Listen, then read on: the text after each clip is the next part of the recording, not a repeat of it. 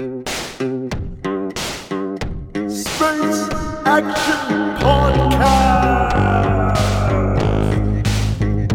La, la, la. With your hosts, Chris Carson and DC and Shama.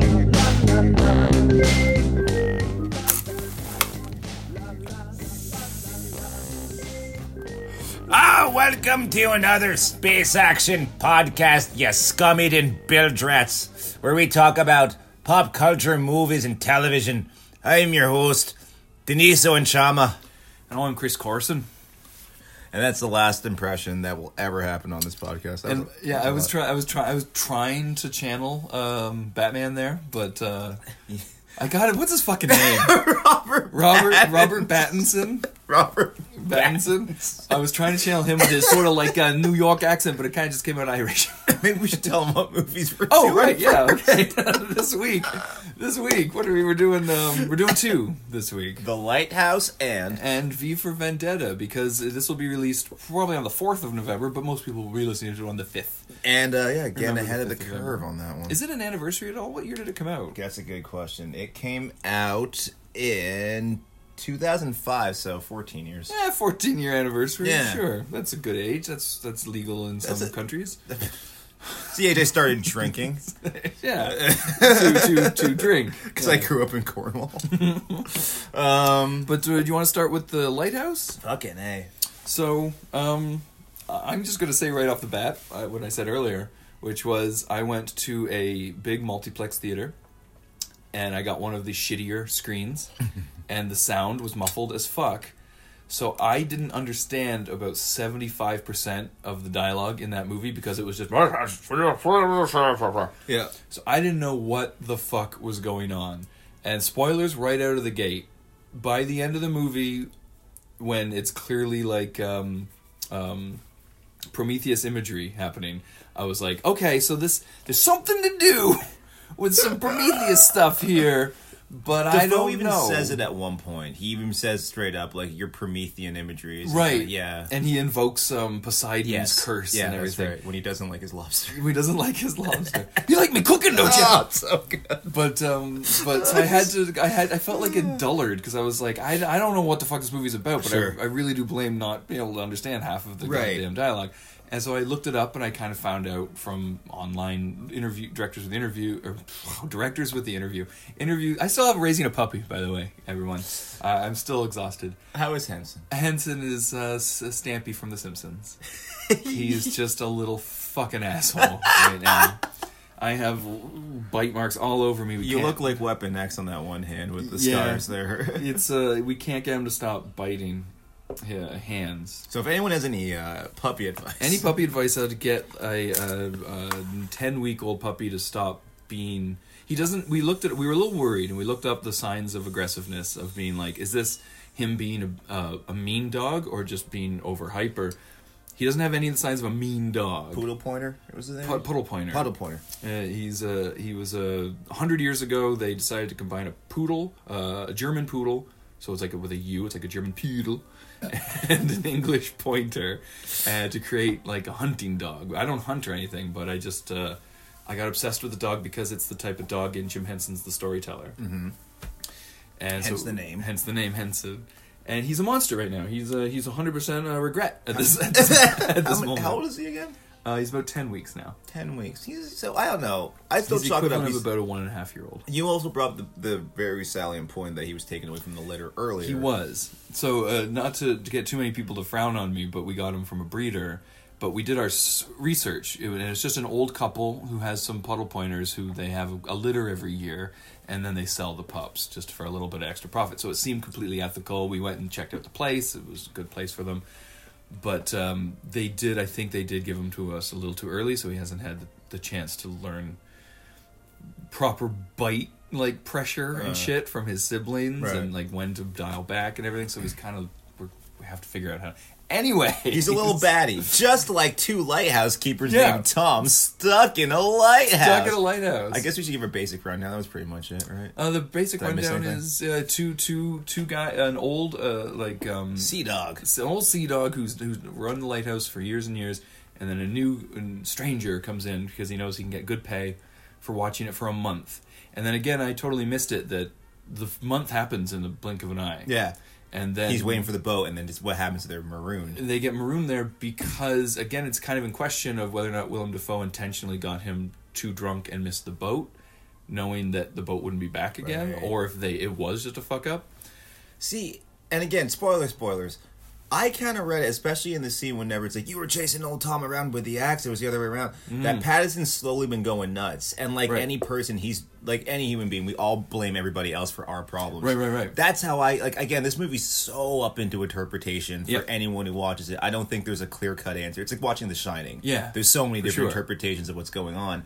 To me, that's how it read. It's that Pattinson has this insanity. You spilled your beans. You spilled your beans. You know, he kept saying it. What? And I'm like, what?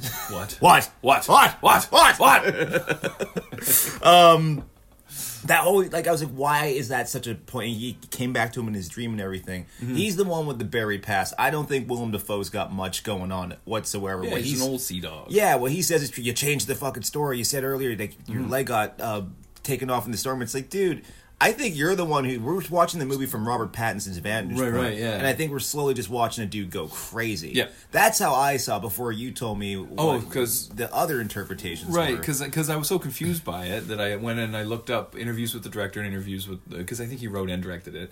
And him and his brother.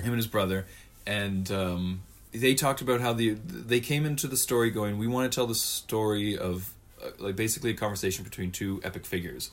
And the two epic figures were Prometheus and the name that's escaped my memory, is the son of Poseidon. Because the son of Poseidon was a shapeshifter who would torment mortals with his shapeshifting and trickery and drive them mad. So that was the sort of the inroad for them. Triton? Yeah, I think it was Triton. Okay.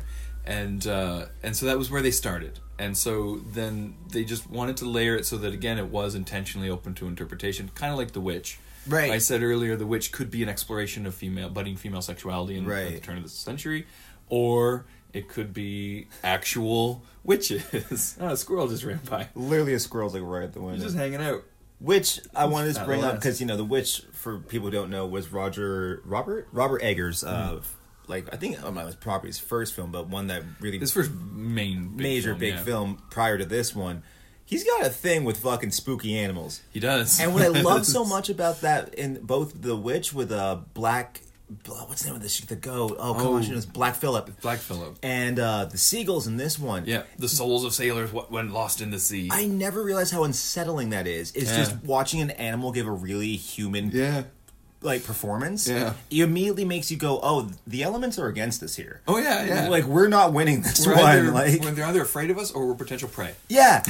Oh, it's so fucking unsettling. At one point in this film, Willem Dafoe says that the spirits of sailors lost at sea are reincarnated as seagulls, and that's why it's bad luck to kill one. And then Robert Pattinson has implied that he killed a sailor, and the soul of that sailor he killed is in a seagull that's hounding him. It keeps following him around. Yeah, and then he kills the seagull. So...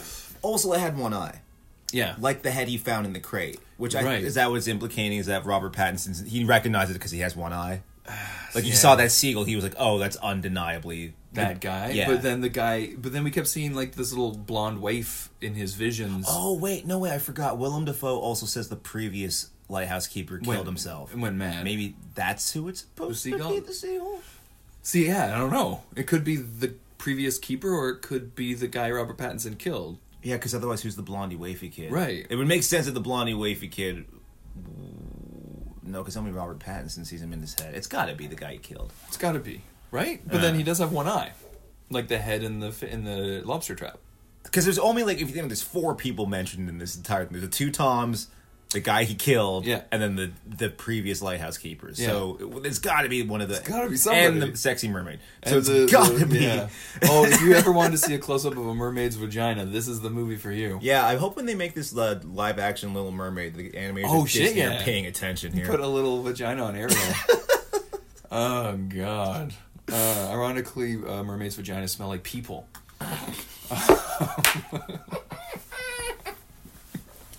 That is the best joke you have ever made on this podcast.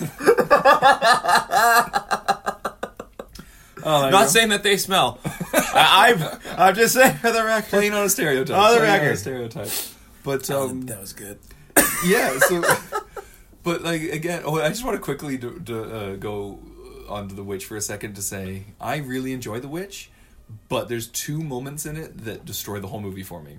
Okay, I've only seen it once, but I think I remember well enough. One is when the little boy encounters the witch, and they do that classic horror sped up frame cut thing of the witch grabbing him. I was like, that's fucking bullshit. I hate that cheesemo horror move. And the other is at the end when the old woman is like in the barn eating something, and then she actually goes and turns, and it's just an old lady cackling into the camera. That I broke out laughing. How stupid that shot was, but then everything else is great in that movie. Think, and that's a problem because even this one, it's so expertly told that moments like that are kind of cliche just stick out like a sore thumb. Because these ones they're both horrifying, but without really showing any horror. Like what's the guy? It's terror. Yeah, the build up to horror. Ali Aster really likes to have that one shocking frame in there where you just see something like a head explode or something decapitated. That's a head horror of that guy. Yeah. But this is a different sense of like, yes, it's very Kubrickian. Of like, it's not the actual scare; it's the build up to it. Just excruciating. And on that note, I loved the soundtrack. I want to give a shout out to the dude. Mark Corvin, of just like the slow strings, because it's like foghorns. And that foghorn is unsettling as shit. Oh, how good is that? Just like the heartbeat of like whatever this madness is. Yeah. Oh, it was so good. The sound design in this flick was fucking phenomenal. Yeah. I just liked it because it made it feel so claustrophobic. Yeah, and then that really helped with the aspect ratio too. Yes. Yeah, the full frame aspect ratio is very unsettling, even though half the movie is shot in such dark conditions you can't even tell. Exactly. You're just like, I'm assuming the sides of the frame are not lit. But then you're right. Then all of a sudden there's a lantern that you're like, right. It's still a square frame. What I liked about that, it just made it feel like you were looking at haunted lithographs or something. It's really effective. Like old school. And again, if I'm wrong on this, I hope someone will correct me, but in one of the interviews that I was looking up to find out what the fuck this movie was about, they were talking about how they developed all these new processes to create that look. When shooting the movie, and it really made me sad that they didn't just go out and rent an old camera and shoot it on an old film camera. Yeah, it's like why? Yeah, again, there's got to be that's got to be readily available, right? You know, there's archivists everywhere. Exactly, but so ultimately, I guess the movie is either about Robert Pattinson's descent into madness, yes, or if you want to take it literally, it's about Poseidon's shape-shifting son fucking with a mortal until he drives him mad, because it literally ends with Robert Pattinson climbing a lighthouse and finding a magical light, trying to steal it, being rejected, and then Prometheusing for all eternity on the ground with his liver being eaten out by seagulls, still alive. So it's one or the other, or a combination of the two. Because at one point when he's beating Willem Dafoe does turn into like this sea monster thing. And remember when Robert Pattinson tries to go up the lighthouse the first time, that weird artistic shot of naked Dafoe going with the eyes pointing. The eyes are just the lighthouse light, which is the light of the gods, I guess. Right. Or I guess in this case Poseidon's. It had echoes of like the creation of Adam, that shot. Like very like Michelangelo looking like kind of imagery. So that one shot alone makes me really lean towards the fact that Willem Dafoe was in fact an ancient sea god. See, I'll go with that because I forgot about that shot. Okay, yeah. So he was the mermaid. So he was fucking Willem Dafoe because he shapeshifted into a mermaid to fuck him. He did try to kiss him. So he was driving him mad, slowly driving him mad. So, but again, it's hard to exactly interpret. It's not as easy as The Witch, because literally the last shot of The Witch is them floating in the air. And you get it, You're like, okay, they're real witches. They're witches, yeah. This one's a little more convoluted. That's interesting, because I really watched it from the layman's point of view of just like, okay, it's this dude going nuts. This is just, we're watching... me too, I had to look this up. Yeah, the perspective of just a guy slowly going crazy, but I like that the added layer of like, no, clearly Defoe's doing this to multiple sailors. Like, that's the one thing the one shot that kept bugging me was the mermaid marooned on the rocks and she's screaming, because we all know mermaid screams are meant to call sailors to the rocks and run them aground so they can fucking take them. Yeah. It brings them to their demise. So I'm like, she's screaming right at the camera, so it's clearly like there's no way I'm the only one picking up on this. Right. There's no way it's in there by accident. So it makes sense that like that rock is the one that he just maroons dudes on, that he brings people to that lighthouse. He gets them there however he can. I want to see this again. Yeah, I think it's definitely worth a repeat viewing in conditions where you can hear the goddamn dialogue. Would really help. Because the lighthouse scene was confusing. I remember at the point when he finally got up to the lighthouse and it was a magical glowing box looking like, for the super nerds out there, looking like the Prophet's orbs from Star Trek Deep Space Nine. And you're like, what is happening? Why is this giant... Is this what's inside the suitcase in Pulp Fiction? Yeah, exactly, yeah. And it gives the flame of the gods. I just kind of ran with the thought that, like, it was just a big metaphor of, like, see, I wasn't wrong. Now that I think of it, because I remember being in the theater thinking, okay, well, it's a giant metaphor for... I always see it as, like, some weird Marxist socialist thing. Fucking, Pattinson is the working class guy. The upper class is represented by Defoe. He's the one who delegates the duties and tells him what to do. He's allowed to go look out the magic orb and jerk himself off because he's the higher elite. Fucking Robert Pattinson's the 99%, the Bond being like, I fucking literally have to sit here and get jizzed on. Literally. Yeah, and then he's he's an octopus? Yeah, and then he's not. But the end of the flick is that he finally, instead of earning the responsibility of ascending like this higher learning thing, he just takes it violently. He kills the dude, gets there, heads on up, and he's not ready for it, so it just blows his fucking head off, like metaphorically, and he's left just broken completely, but just wrecked for the rest of his life. And I think he's corrupt. He's punished for the madness that he couldn't handle.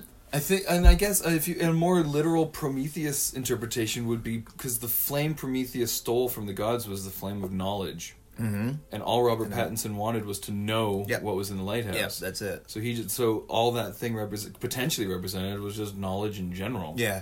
And it just knowledge destroyed him and left him broken and being. That's how I counter read it. Yeah, like it was just because again the lights, like the light, yeah, and he just stares right into it and he just starts screaming. That scream he lets out, where it starts clipping the audio and just cuts it. Oh, it's horrifying. Yeah.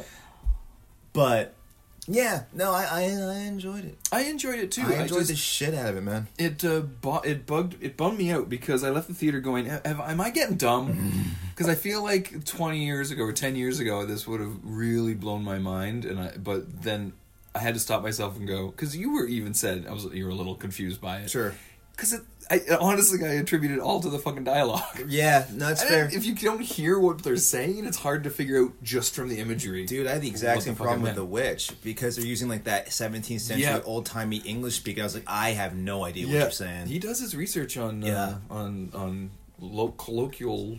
Speaking of research. So, did you hear about? There's the story that it's loosely based on. There's an older movie in like 2016 called The Lighthouse that's based on the actual event.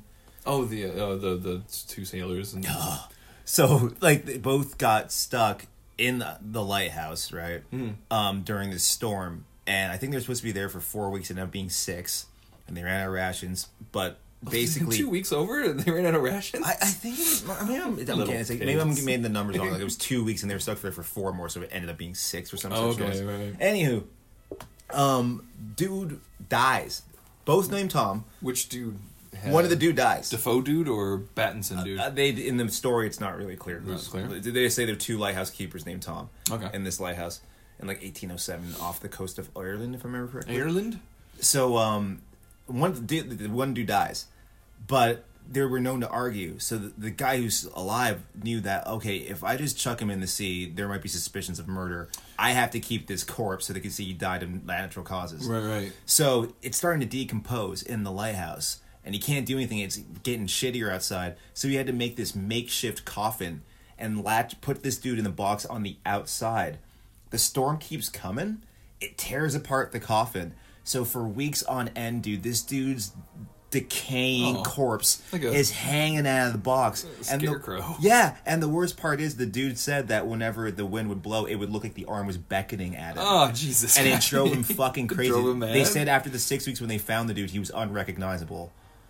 So that's another movie that actually tells that story? Yeah, there's a 2016 movie called American The Lighthouse. I think it's British. That tells the story of that specific incident. So like Robert Eggers said, he's loosely based it, inspired by that story. He started there. It started there, and then the conversation between these two gods. Yeah, but that story is. That's fucking horrifying, right? Can you imagine? I want to see that movie now. It's gotta be interesting. Is it just called The Lighthouse? It's called The Lighthouse. I think it's 3 years ago it came out. Interesting. I'll look that up because I would love, because that's fascinating. The idea of these two guys stuck there, And I imagine there's less homoeroticism in that one. Possibly. Maybe not. Maybe not. Maybe not. And they just love getting down them lighthouses. He's a bit of a necrophiliac. Yeah. Oh, God. I forgot. I thought he meant before he died. Oh, God, no. What am I, a monster? That's what he meant. When that arm looked beckoning, he's like, I bet you if I opened this window and stuck my dick through the thumb, it'd be amazing. Just sewing up his fingers to his thumb. Like a to little make okay. Like a little okay. Or the white power sign. He's just going. I love that the white power sign is a universal sign for asshole. Yeah. That's amazing. I remember in elementary school, that's how you got away with saying asshole without saying it. Amazing. Fucking white power. Amazing. But yeah, man, we got anything else on the Lighthouse? Other than I highly recommend watching it. Watch the trailer, and if it looks like your cup of tea, it delivers so hard on that premise. And even like if we spoiled stuff for you, the journey of this movie is because it's very simplistic ultimately. I compared it a lot to The Shining, like in the sense of like if I were to spoil The Shining, like it's a bad dude going nuts in the hotel, and he dies at the end. You're like, oh well, fuck, but the journey's so much more important. You'll see what I mean when you watch it. It's how fucked up it is. Yeah, that's how I feel about this movie. I'm like, oh, it's two dudes in the lighthouse, and one of them goes nuts. Yeah. But like when you see the process of how we get there, it's spellbinding. That may or may not be an actual sea god. Yeah, fucking with him. With that maybe with that subtext. Oh, I can't wait to rewatch it. Like it'll be interesting. It'll be, and all I want to see is the behind the scene shots of Willem Dafoe in his merman outfit. Just that one shot of him mermaned up. That's right. You sat in a makeup chair for like 5 hours for like 20... One fucking shot. Like 0.2 seconds of screen time. That's it. But yeah, I think ultimately just go see The Lighthouse or rent The Lighthouse or however you can see it. Maybe not in theaters because unless... This is not the type of movie that will get like an IMAX release, right? It's not going to be in any kind of a theater that will allow you to experience the way I'm sure the filmmakers want you to. Yeah. So maybe just wait till it comes out on video and then watch it on a nice big screen TV with some good surround sound and actually be able to understand what the fuck they're saying. And get ready to see some fush poontang. Yeah, is that when you said how many people walked out of your theater? An old couple. The last two movies I've seen, The Joker and Lighthouse, had old couples leave right in the like last third of the movie. It was when the Joker stabbed the guy in the eye with the scissors is when they were like, oh, this is too much. And in the Lighthouse is when they started getting a little frisky with each other. Which was the same couple. It was the same guys. But no, I was sitting in the theater because I got there a little early just to get my seat. And I saw this old doddering couple come in. I was like, they're a walkout. I know they're walkout. And then when it happened, I was like, yes. I can't remember when he did, but one single dude walked out of the Lighthouse. Out of the Lighthouse? Just, what the fuck is this? Yeah, he was right in the front too, which must have been horrifying to watch. Like at that, just like that. Oh, it was interesting too because there was like some crazy lonely woman in the theater watching it by herself, and she literally, like, as it was ending, she got up and went and waited in the exit to talk to people as we were leaving, being like, wasn't that just the craziest movie? And like trying to start conversations with people. She's like, I haven't seen a movie that crazy since that Darren Aronofsky one with Jennifer Lawrence. And it's just crazy, isn't it? I have 3 theories. 1, maybe she's just a reporter, a podcaster or something. She's just trying to like sense the eyes. She looked like a 2, rural Ontario mom. 2, maybe she's just batshit crazy. Yeah. 3, maybe she's just a crazy podcaster. You know, maybe. You don't know. But I found it funny that she was so... That's Gloria. Did you end up seeing Mother? No. Because that's super simple. It's just the Old Testament. That's all it is. So it's super... Like, The Lighthouse is leagues beyond complicated past Mother. So it was funny that she was comparing the two. And you're like, huh, okay.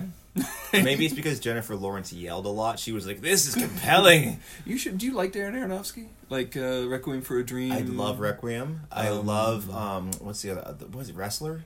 The Wrestler, really good. Black Swan. Black Swan's great. The Fountain. Haven't seen The Fountain yet. The Fountain's, the music is some of the greatest score music I've ever heard in my life. The movie is a little pretentious at times, but I do enjoy it. Did he do The Fighter?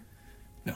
Christian Bale? That was Johnny Dipshit. The stories where he put Christopher Nolan in a headlock at one point to get one of the actors. David O. Russell.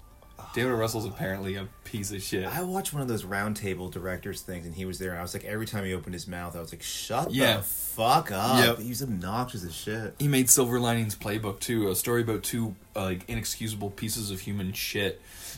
But they found love through dance. Found love. They found. Oh my god! I watched that fucking- movie once. I can't remember who I was seeing at the time. I just remember I turned because they recommended me watch it, and I turned on and just went, "Really? Did they just cure mental illness with rhythm? Is that what we're doing here?" All it takes. Well, isn't De Niro charming? I don't give a shit. It's like how social anxiety is cured with a makeover. It's Oh, like, exactly. Oh, dude, was this movie made in 1984? Like, what is going on right now? even though I have to say, in my And they place a bet. Robert De Niro's like, I bet you that their dance troupe can beat your guys. I'm like, are we serious? There's no way this doesn't end with them winning the competition. This is the dumbest thing I've ever seen. becomes like Bring It On. Oh, it was awful. And the other movie that we're going to talk about in this podcast is V for Vendetta. Speaking of pretty people and monsters. Speaking of pretty people and monsters, which one's the monster and which one's the pretty person? Because that guy Fox Mask is pretty sexy. Well, Natalie Portman may be a monster. She's definitely inhuman. I wouldn't say a monster. Did you see her Hot Ones? No, I didn't watch it. Oh my god, dude. So she eats this one that's like something like 13,000 Scoville or some shit.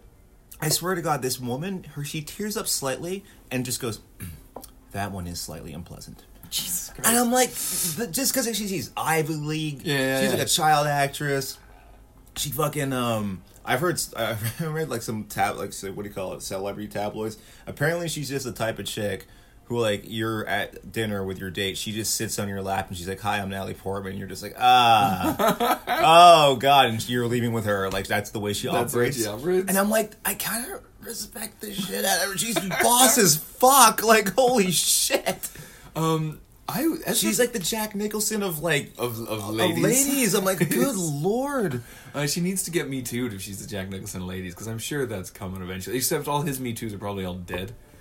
I mean, he is like 80 years old. You think Nicholson's all dead? Come on, his cutoff. Thing about when he was 60, he was definitely fucking at least one or two 20-year-olds. True. So they're not dead yet. Yeah, they gotta be around somewhere, just waiting. Hey, the They're, times they're still getting paid off. the window's closing. It's like, come on. On the topic of the Hot Ones show, though, I don't understand. I would be a mess on that show. I would be sweating buckets. My eyes would be just bleeding. Snot would be coming out of my nose. It would be so unappealing to watch me on that show. I'm always shocked how many people make it to the end. Make it. But then they're not dying. Who was I it? think there's only been one guest who was actually like having to wipe his brow constantly and was just glistening with sweat. And I'm like, geez, that would have been me. Was it? It was some older. I'm not going to remember who it was. This is so embarrassing. But it was either Coolio. It was Coolio. Coolio? And he went on, and they're like, "This is the last one, Coolio." It was like 80,000 Scovilles or something. And he didn't say a word. It was so boss. He just picked up the wing, dumped as much as he could. Even the host was like, "That's a lot. That is a lot." Like, oh my! He just stared him in the eye, ate it, dropped it, and nothing. And I was like, that was impressive as fuck. Like, I God knows, maybe when he got off camera, he just got in the bathroom and cried for the next 45 minutes. But maybe he prepped himself. Knowing he was going on the show, he just went and knew what to take. Because he definitely he gives that I'm a monk about to light myself on fire kind of stare as he does it. Like, he's just big into yoga. But well, he's been living most of his life chilling in a gangster's paradise. So. That's true. With those horrible cornrows.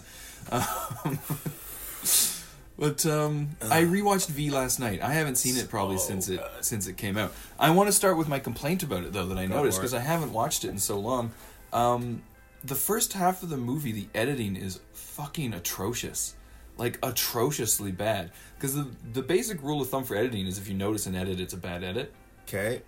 Every edit was so awkward. Cutting back and forth between even characters talking, picking the weirdest moments to cut, and then like one of the easiest trick for editing in a two-shot conversation is make the dialogue of the one character overlap over the cut to the next character. Okay. But they were doing it so badly. Sometimes it would just be the second half of like a last word or 90% of the dialogue with the reaction shot, and it just was so awkward. But I have a theory about it, because the second half of the movie was edited wonderfully, and it was really, like, it lingered on its shots. It had its nice pacing. Okay. Everything, something simple like the pan across all the numbers on the doors, and it ended on number 5, and it was the V. Yeah. All the shots were really timed out. So I'm wondering if they turned in a 3-hour movie or a 2.5-hour movie, and they did that fucking horrible thing of, instead of just cutting out a subplot, they just trimmed every edit in the first half, but didn't touch the second half, because the second half was the climax. It was Evie's torture. It was her coming into the rain. God is in the rain, and the whole climax of the movie. So they didn't want to touch that. So I'm wondering if that was it, because I kept noticing, like, it was awkward as fuck. You would be almost like milliseconds after a line, it would cut to a completely different location and scene. And you're like, what? What's happening? Oh, here? I know it. The second you said that, I can think of one. It's whenever they first find out, here she is, Evie Finner, and parents were both involved in blah, blah, blah. It's like, we're going to need backup. And it immediately cuts to, yeah, you're right. It does do that quite a few times. And only in the first half, because I stopped noticing it. And then I was like, oh, it stopped. Now, I wonder, because now you're going to be paying way more attention to editing in movies. Because, like, you're right. Now that you say it out loud, I'm like, that does bug the fuck out of me. I wonder if that's... I totally think, you're 100% right, that maybe it was just too long and they trimmed it down. I think they did the bad way of trimming it down, yeah. But I wonder if it works for this movie. I didn't notice it as much, because, like, there is a manic, oh my god, he's a terrorist kind of pace to that first half of the movie. The first half of it, yeah. But then you're right, when we get to Evie's montage of her training, her torture. It just comes right down. And it needs to. Right, it needs to. Because when it gets to her reading that toilet paper roll, you have to be on the ground. Like, my heart is broken at this point. But you think thematically, though, you want the editing to ramp up as you got closer to the finale. I think that's what I like about that movie, is that it gets broader. It starts between these two people in the basement, and it turns into the entire all of London by the end. It gets broader at the end. But like just from that perspective of telling the story through, like, visual story, you'd want the cuts to get more erratic as the situation becomes more erratic, in order to convey the chaos happening in London. But instead, the exact opposite happens. The setup is erratic editing and way too fast, but then the ending is very paced and very thought out and slow. Because that's the dominoes, man. Everything comes together. Because, like, I'm thinking about those remaining shots of the movie, like, where they're playing the 1812 overture. And it's just like, you're like these lasting shots of, like, panning across the crowd. I love the shot where they all take off the mask. Oh, it's all the dead people? Yes! Oh, dude, every time I watch that movie, I'm like, I always forget about that shot. I'm like, what a good way to end this and fucking so quick, movie. too. If you're not really, like, staring, you don't see it. It's Stephen Fry. Yeah, exactly. It's such a clever way to end the film. And that's what I like about it, is that shot kind of solidifies, and I'm going off the whole editing thing right now. Oh, yeah, sure. But that was my only complaint about the movie, is the first half was fucking edited like an amateur. Right. Just the theme of, like, it becomes this communal, like, by the end of that movie, you realize there's so many good salient lines in that movie of just, like, the government should be afraid of their people. Where I'm like, somehow these ideologies died, man. There was a moment where it was going to be like this new People's Republic, and it slowly got bought and paid for and completely sold out. Now, with the war on terror happened, everyone's given away what they had left, which was their privacy and their security, and we've completely just chipped ourselves for all intents and purposes. Oh, yeah. Hobbled ourselves. Yeah. So it's just interesting that movie that's based on a 1980s anti-Thatcher comic, all of a sudden, you listen to Pink Floyd's The Wall, and you're like, is this happening now? Right. Like, it's like the 80s has this weird echo now where the prophecies that were happening in the late 80s through the early 90s are totally galvanized now. Yeah. So when you watch that movie, it gets terrifying by the end, Well, that's what I was saying earlier, is that, like, when that movie came out, those concepts were like hearing a train whistle in the distance.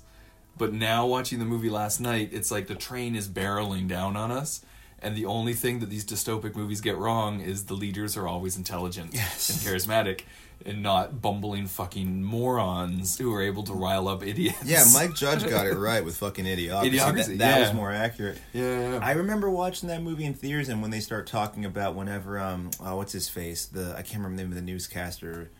And he's like, I saw them Jews, homosexuals, they all come. I remember watching that scene, I'm like, in what world would a white fascist fucking regime take over an entire country? And then the Tea Party happened. And then I'm watching this fucking it come to life, like, not just in America, but over in Sweden, with the fucking wave across the whole world. Yeah. It's really weird. So it's fucking fascinating how like, what do you call it? They adapted, I guess that's what I'm trying to say. Ultimately, is... This movie is just wins on so many levels in terms of it's so easy for this to suck. You're basing a movie on an Alan Moore comic. Name one really good Alan Moore movie. Yeah, it's really hard to It's adapt really his hard. work. And they pretty much stayed on point. The only differences I can think of is like the comic book takes place over 5-6 years. And there's no love story between Evie and V. No, it's more at like an all. apprenticeship. Like Yeah. she trains in the end. Yeah. And the spoilers, the comic ends with Evie appearing at Big Ben after, because what's it, Inspector Fry? I forget his name. Yeah, I'm bad with names to begin You, with. Inspector, I was waiting for you. Yeah, That yeah, guy. yeah. He shoots V. He's the one who shoots him in the is he? subway. Yeah, it's not the other guy. That guy, I think, kills the... Okay, 'cause It's I've different in the never- comic. V is one of the few Alan Moores I've never read. I haven't started out reading V. My sister went to university in St. Louis, so instead of driving all her stuff down when she wanted to move in, flying it down, we drove it in. So we left Cornwall at like 5 a.m., and we didn't get to St. Louis till 8 a.m. the next day. We Okay. literally drove the whole night with a busted tire. We drove through this massive puddle and fucked up the rim. Like, hit a pothole so big it fucked the rim up and Jesus everything. Christ. Anyways, the entire time, dude, the entire like 26, 28 hour drive, I was reading V for Vendetta. I picked it up. It was 26 hours. Yeah, yeah. But that was with stops and stuff, Right, like right, stopping right. like at fast food places and all that noise. But still, yeah, from Cornwall to St. Louis, Missouri. Like you think like Central America, Yeah, right? yeah. Like we had to drive all the way down. It was nuts. It was like probably by the end of it, we're all like, what the fuck? But my parents are weird like that. I found out at Thanksgiving, whenever they first moved here, they drove from BC to St. John's. They drove this shit across. It's like 3 days. Yeah, they're crazy like that apparently. Who'd have thunk it? But anyways, I read V to the point where when the sun went down, I cracked the glove box because my mom's like the eyes. It bugs her when she drives, so I just cracked the glove box. I had to finish it. Yeah. It's such a fucking good read. But I keep meaning to go through it, and I always put it off. yeah, it's good. The do inspector it. shoots V, and that's what kills him. And then so they're like convinced, like, no, V's mortal. I killed him. He's in the subway tunnel now. And then all of a sudden they're watching the footage from Big Ben, and he appears. And that's Evie. And it's Evie, and like they're convinced, like, no, V is literally like this ghost of fucking this prophecy. He's an idea. Yeah, he's an can't kill idea. an You idea. cannot kill him. So he becomes like this superhero, which is kind of a cool ending because she becomes the new V. Oh, okay. Yeah, Oh, she actually does like completely. Yeah, she shows Robin takes on the mantle. yeah, it's kind of awesome. But in the movie, like, you're just left with like it's this idea that they adapted so well. They just turned it into 1 year. We can kind of condense the story right down. Yep. It's just a year. The love story. I don't mind. Yeah. There's no. I don't know if it would have hurt it to not have had it, but it doesn't hurt it to have it. So. Yeah, exactly. It's like either way, it doesn't really change the fucking overall what I love about that movie. And just Go find your own tree. Yeah. he's charming as fuck in that movie. V? Hugo Weaving. Yeah. Oh my god. Well, I noticed his body acting a lot more this time of how because obviously he had to convey everything without his face. Yeah. So just even the scenes where Ellie would scold him a little bit, how he just sort of shrink back His a little little head bit. cocks. And he just like that he conveyed everything he needed to in that one little motion. Now there was an other actor. Here we go. There was an other actor they replaced. Hugo Weaving was their second choice. I heard that. Who I was it? can't remember because some of the footage you see in the movie is actually still that The other dude guy. with just Hugo Weaving's voice on top. So I'm wondering. Did he just want to show his face? Was he hard to work with, or I don't know. I know that like just halfway through production they switched over to him. I don't know what. I don't think he wanted to show his face or anything. Maybe it was like a what do you Wasn't call it? really working. Eric Stoltz in Back to the Future kind of thing. Like we got Right. halfway into production and we're like, he's just not doing it right. or Like, what's his name? Who's the original Aragorn? The villain from Mission Impossible 2, like John Logan or something. He was originally cast as Aragorn, and then he was fired within the first like month of working because apparently he was a little difficult to work with, and they were like, "This is the 13-month shoot. We don't want to deal with this." And then he was cast as Wolverine. And then he was fired and replaced by Hugh Jackman at the last minute, so he had 2 giant roles just taken from him, and he's just completely disappeared because he's apparently a bit of a dick. he's gone mad. Well, I guess if he's that hard to work with, that he's just getting booted off of all these Logan and projects. Aragorn. Yeah, either one of those roles would have made his whole life. Yeah, That's so brutal. yeah. But then he was the villain in Mission Impossible 2. Oh my, 2. Was that the John Woo one? That was the John Woo one. Oh, dude, that hurts so badly. Poor guy. Well, did he like fucking hit an old fortune teller with his car I and don't she know. cursed him? Like, And she just rubbed his hand on her hand on his face and said, "Failure." Difficult to work with. I think some gypsy woman failured me. We need to make a thinner parody called Failured. this screenplay's awful. What? Failure. Failure. The big gnarly mole on her face. So the actor's name, I think it's actually it might be the dude who played what was his name? Who? The guy who got kicked off of Logan and Aragorn. That's the thing. I'm not sure what his name is. It'd be great if he got kicked off of V for Vendetta. Oh, was it? I wish it was. That would be amazing if it was the guy. It's James Purefoy. Oh no, James Purefoy. Yeah, I looked at his page. I don't recognize anything. It's weird to replace an unknown with someone who is arguably at the peak of their career with Hugo Weaving, because he had The Matrix and The Lord of the Rings under his belt. And Red Skull, I think, around that point, didn't he? Captain America was 2009 or 2010. Okay, that's So I still think it was 5 a years little off. earlier. But still, it's weird to go from a no-name to a superstar. Usually it's the other way around when they have to replace someone at the last minute. I met that dude. He's huge. Hugo Weaving? Yeah, he's massive. He's like 6'1". Really? Yeah, he's gigantic. Yeah, that makes sense. He is an imposing figure. What's he done recently? Other than the odd Wachowski brothers He showed movie? up in that Andrew Garfield movie about him being the Mel Gibson one. He was the dad briefly in that. Oh, yeah. Yeah. The one, the anti-war movie that glorified the fuck out of Because war. it was Mel Gibson. Yeah, he did not get that. Because I like Mel Gibson movies for the most part. I like Braveheart. I love Apocalypto. I love Apocalypto. Yeah, I too. like Passion of the Christ. Is amazing. I remember him really just like, because I don't know, like I'm a hard sell when it comes to any Jesus movie, because one, the best one's Jesus Christ Superstar, Right. And two, Last Temptation of Christ. I though. sat through hours of that fucking shit. So the second you start showing me the fucking like the Stations of the Cross, I'm like, go fuck yourself. Right. And that one was just a long Well- fucking jerk off session of like, look how much he suffered. I'm like, oh fuck you. I am the least religious person you'll ever meet. I do not like religion at all. I think it's responsible for all the bullshit we're dealing with right now. But strictly visually speaking, because I watched it without the subtitles, so it was just this insane trip of a movie. Oh, Jesus Christ. Where were we? Speaking of creating a monster, one of the greatest backstories, man. I Yeah. like that V's just like, oh, we experimented with a lot of shit. He was like a super soldier program almost. Exactly. And Yeah. like he's the only one who kind of a super soldier crossed with Deadpool when he blows Yeah. up the facility in the first one. And then he gets burnt but survives and he has no eyes. Little Weapon X, Yeah. you know? Because they literally say he has no eyes, so he's just doing everything through this Sonar. extra sensory perception. I always kind of got that he's just got crazy sensory awareness Yeah. and then super intelligence. That's But then he's totally human, because I mean he has to wear the Clint Eastwood style body armor at the end. He still dies from all those bullet wounds. Oh yeah. So he's not invincible by any means. I think maybe his pain receptors are all just a little fucked deadened, up. and But like, they say he's stronger and faster. oh, that part where he chokes Homeboy up like Yeah. against the fence, like you're like, holy shit. You're gonna die with my hands around your throat. Oh, God. Bollocks! Such a kill him. That is just one of my it should be in the wrong hands. That slow motion sequence is total cheeseball with the glistening knives and shit. The glistening knives I still think are a little much. It's I mean even the trailer I remember seeing them like, are they magic knives? Yeah. Like why are they glistening? That's aged like the Matrix whoosh noises. Yes, You're yeah. like, But still, that moment of just him literally killing everybody in Yeah. that room and choking that dude to death is so satisfying. Like, Yeah. And I like the ultimate message of you kind of got to cut off the head of the snake to fix the world. yeah.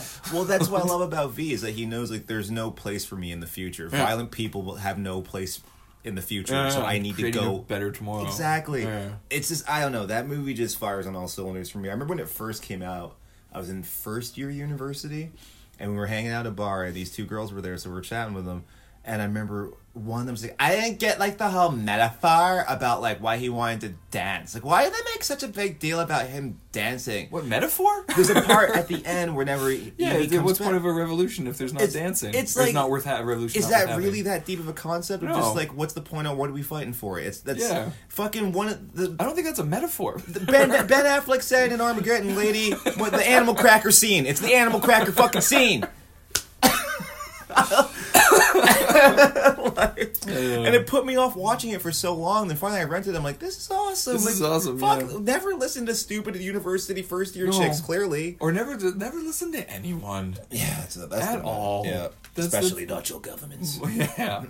They do not care about you. What is it? I made, years ago, I made 2 videos. I had a third one where I was playing a gay guy, and I thought that was maybe offensive, so I didn't do it, because I was doing it really over the top.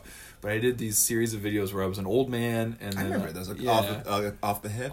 Speaking from the hip. Speaking from the hip. It was an old man, and there was like a hippie douchebag, and the third one was a gay guy. And I thought the gay guy one would probably... I was like, I'm not meaning to be offensive, but You it could could have be could your interpreted the wrong bases way. by like sucking a dick. And On then you were like, camera. not on camera, just you could Or do just in general. Yeah, and then people are like, "Are you gay?" Like, no, but I did suck a dick. One wasn't for me. Yeah. Well, one of the... I'll tell you Next one of the, question. One of the joke that made me go, I probably shouldn't release it was what was it exactly? It was something about how I love February because it's Valentine's Day and Black History Month, so I get something about like sucking a chocolate dick or something.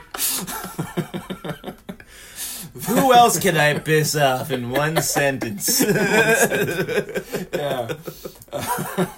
But the I don't even remember where that story was going. It was something about the hippie one going, the one thing you gotta remember is your government does not give a fuck about you. And that was like his catchphrase. This movie also kind of echoes other stuff. It's got a little bit of Network in there with Howard Beale. Like, it's got a little bit of a... I don't know, I love that one shot. Like, it's almost like a Victorian painting when he's sailing over the church.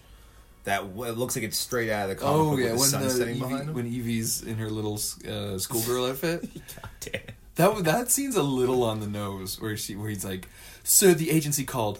She might be a little too old for you." He's like, "Not too old, is she?" It's so cartoony. You're like, oh god. Maybe they were trying to go for camp, but like I think it's because it's missing in all the other scenes where he kills the person he's intending to kill. Yeah. It's pretty serious. And Yeah, it's pretty. The that plot one's kind of very silly. It's really silly. She's a little bit younger, Or no, older than you want. Yeah. Not too old, is she? He looks like the wormy dude that helps Thanos out, the one who captures Doctor Oh, Strange. yeah, He yeah, reminds yeah. me of that squiggly fuck. Squidward. Squidward, yeah, Yeah. exactly. But it's just a British man. Yeah. Yeah. And That is for your grace to decide. yeah, that's the follow-up line. It's so on the note. There are a couple moments where it is like just tunk, hammer over the head. Tunk. Yeah, a little bit. Priests are pedophiles. Tunk. But then Natalie Portman in that outfit was not the worst thing in the world. But yeah. It's not. It's confusing as fuck. And the weirdest part is like she shows up at Stephen Fry's house later on. Oh, yeah, and yeah. that you almost want him to be like, well, this is a bit forward. Like, I guess. I don't know. I don't really swing that way, but sure. And he has the Quran because he likes the imagery, and that's what gets him publicly executed. I thought it was also like the gay porn in the basement. I guess, but V just says they also found a Quran, but I imagine it would be the whole gauntlet of stuff he had. Did they say they have him publicly executed? I thought he just gets executed. They did just say executed, but I would assume. God, when he gets that baton to the face. Oh, yeah. Fucking brutal. The second time in her life, Evie watches from under a bed as someone is black-bagged and dragged away. That's what I love about Alan Moore, too, is just the echoes that he likes to do, like reoccurring imagery. He'll put characters like in the same situations twice or have like their parents. It's so good. Yeah. No, it's a good movie. And the Wachowskis... They just produced. Did they direct segments as well? I don't think so. I think they just produced produced it? Yeah. Because the whole ending battle is very Matrixy. Yeah. It really has a whiff of the Matrix to it. So who directed it? It was a certain director known as James McTeague.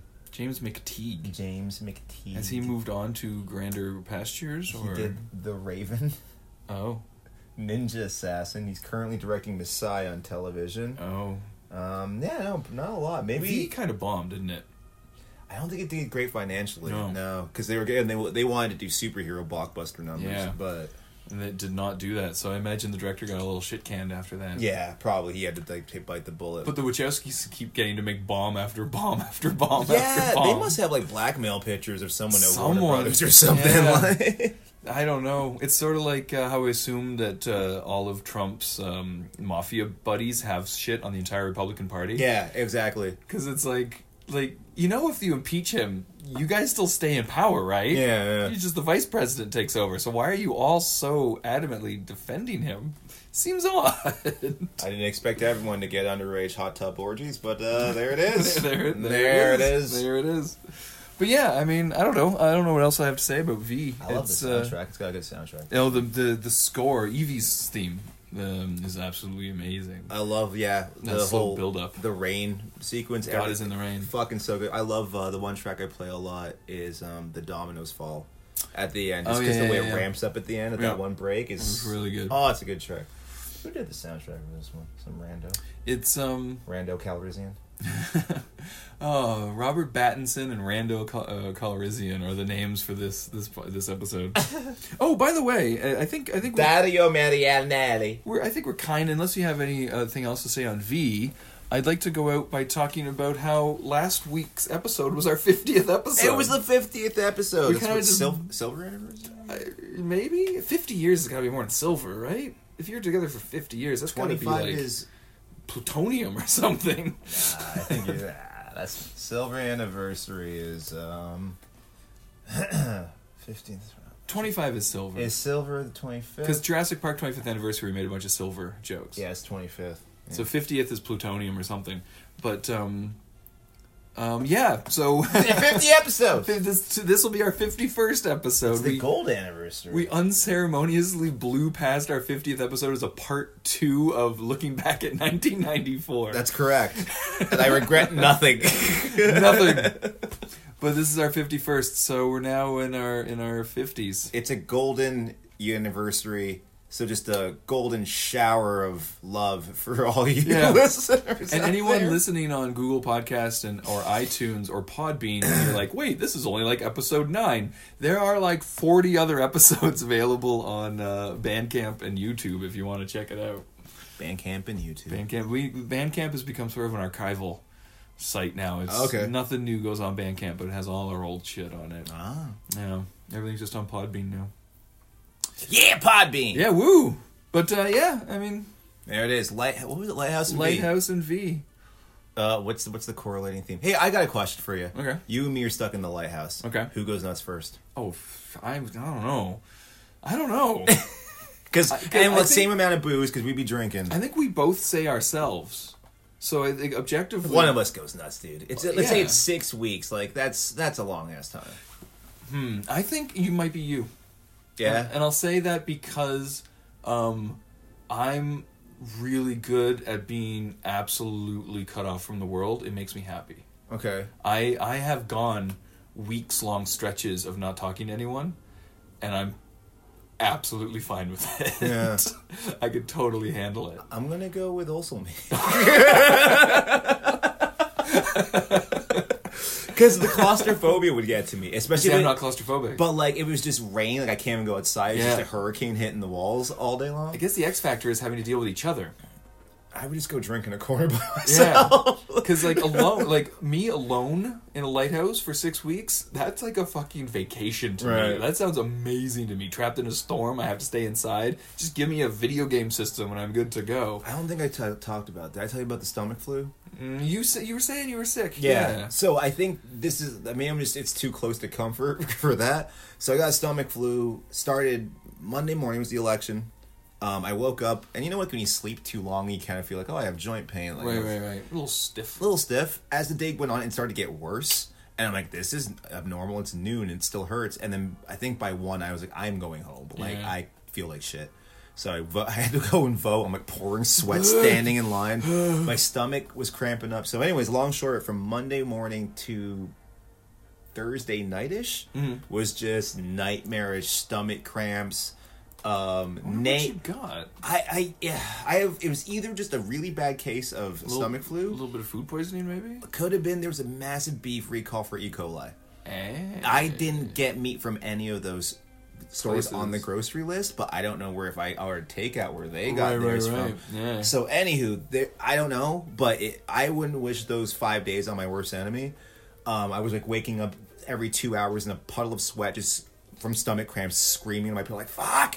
It would just come in Jesus waves. Christ. It was bad, dude. Like you're on your period. I was like, Yeah. oh, I get it now. Yeah. Like this is awful. This is like once a month dealing with this shit. I would be fucking pissed off all the All the time. all the time. This is awful. And it was weird. As quickly as it came on, it went away. You know, Really? yeah. You know how like whenever you're sick, sometimes like you get better from the cold, you still have like a headache. Slowly kind of. Yeah, and you kind of feel lethargic. It's just This was like Friday morning. I was like, okay, I'm good enough to go into work. I'm all right. And then by Friday afternoon, I didn't feel anything. that makes me think it was food poisoning. It was crazy. Yeah. It was so fucking crazy. So, anyways, those 4 days, I was pretty much the only time I went out was to go to Shoppers to get stuff for my stomach. Then I come back here, and in those 4 days, I'm like, if I have to fucking look at this room one more goddamn time, I'm gonna lose my fucking mind. And I think you'd go more nuts trapped in one place than I would. If we were stuck in the lighthouse, but it was okay, like remember in the beginning we was painting the side of the thing, Right. I would just do that. I would Just go hang out and do outside, the paint shit. the lighthouse, fucking smack seagulls off rocks. I'd be waiting for the rain because I'm like, I don't want to go do work. See, if I was able just to walk, do the work outside and shit. I'd be inside jerking off in the lighthouse. Yeah, and I'd be down by that coal thing jerking off to a mermaid, you know? maybe we would be okay. Yeah, maybe we're gonna be okay. Maybe be alright. Until the mermaid turns out to be my belly button. It's Carson's belly button again. You son of a bitch. Gotcha! You son of a bitch. Da da da da da. I take it all back. I think we'd be fun. I think we'd be fun. It'd be fun. Water would find its own level. Okay, I'm done. All right. Thanks for listening, everybody. We'll next week we're going to talk about it's going to be the Netflix episode. We're going to talk about Dolomite overdue. and El Camino. El Camino, the Breaking Bad movie. Also, I promise that's the last impression I'm doing. I cannot make Because that the promise. first one was a pirate. That one just felt borderline racist. And last week I did the Mexican accent, which is super racist. And I'm talking about like my chocolate dick joke, which is probably super fucking racist. I feel like I should give you a pass on that one because this is like I'm 50% accountable for this. But Come on, I like don't know. Black History Month, Valentine's Day. There's a joke there somewhere. We just have to mine it out. How about this? No. Oh, come on! You had something. You had something there. It's not even. It's still doughy. It's not baked yet, but it has something to do with being cuckolded and having to watch a black man fuck your wife. Because Okay. that's a thing. That is a thing. That is a cuckold thing. Yeah. So I'm sure there's somewhere in there. There's like a ball. like Happy Valentine's Day. Yeah, like a giant key party you could throw on Valentine's Day. What if That helps what out if, inner city youth. What if The money goes to a charity. What if the redesign, the social redesign, is on Valentine's Day during Black History Month? It's considered reparations to have a black man fuck your wife. Perfect. It's perfect. Right? That's perfect. Deal. Done deal. The cocktail. Done deal. One white lady. Or fella. Or fella. Or fella. It's all open. Yeah. Or any gender fluid people. gender fluid. Anything could fuck anything. As long as they're white. as long as the one blob is white and the other blob is not white. As long as someone white getting fucked by a black person, it's all good, baby. It's all good. Oh my god. All right, bye.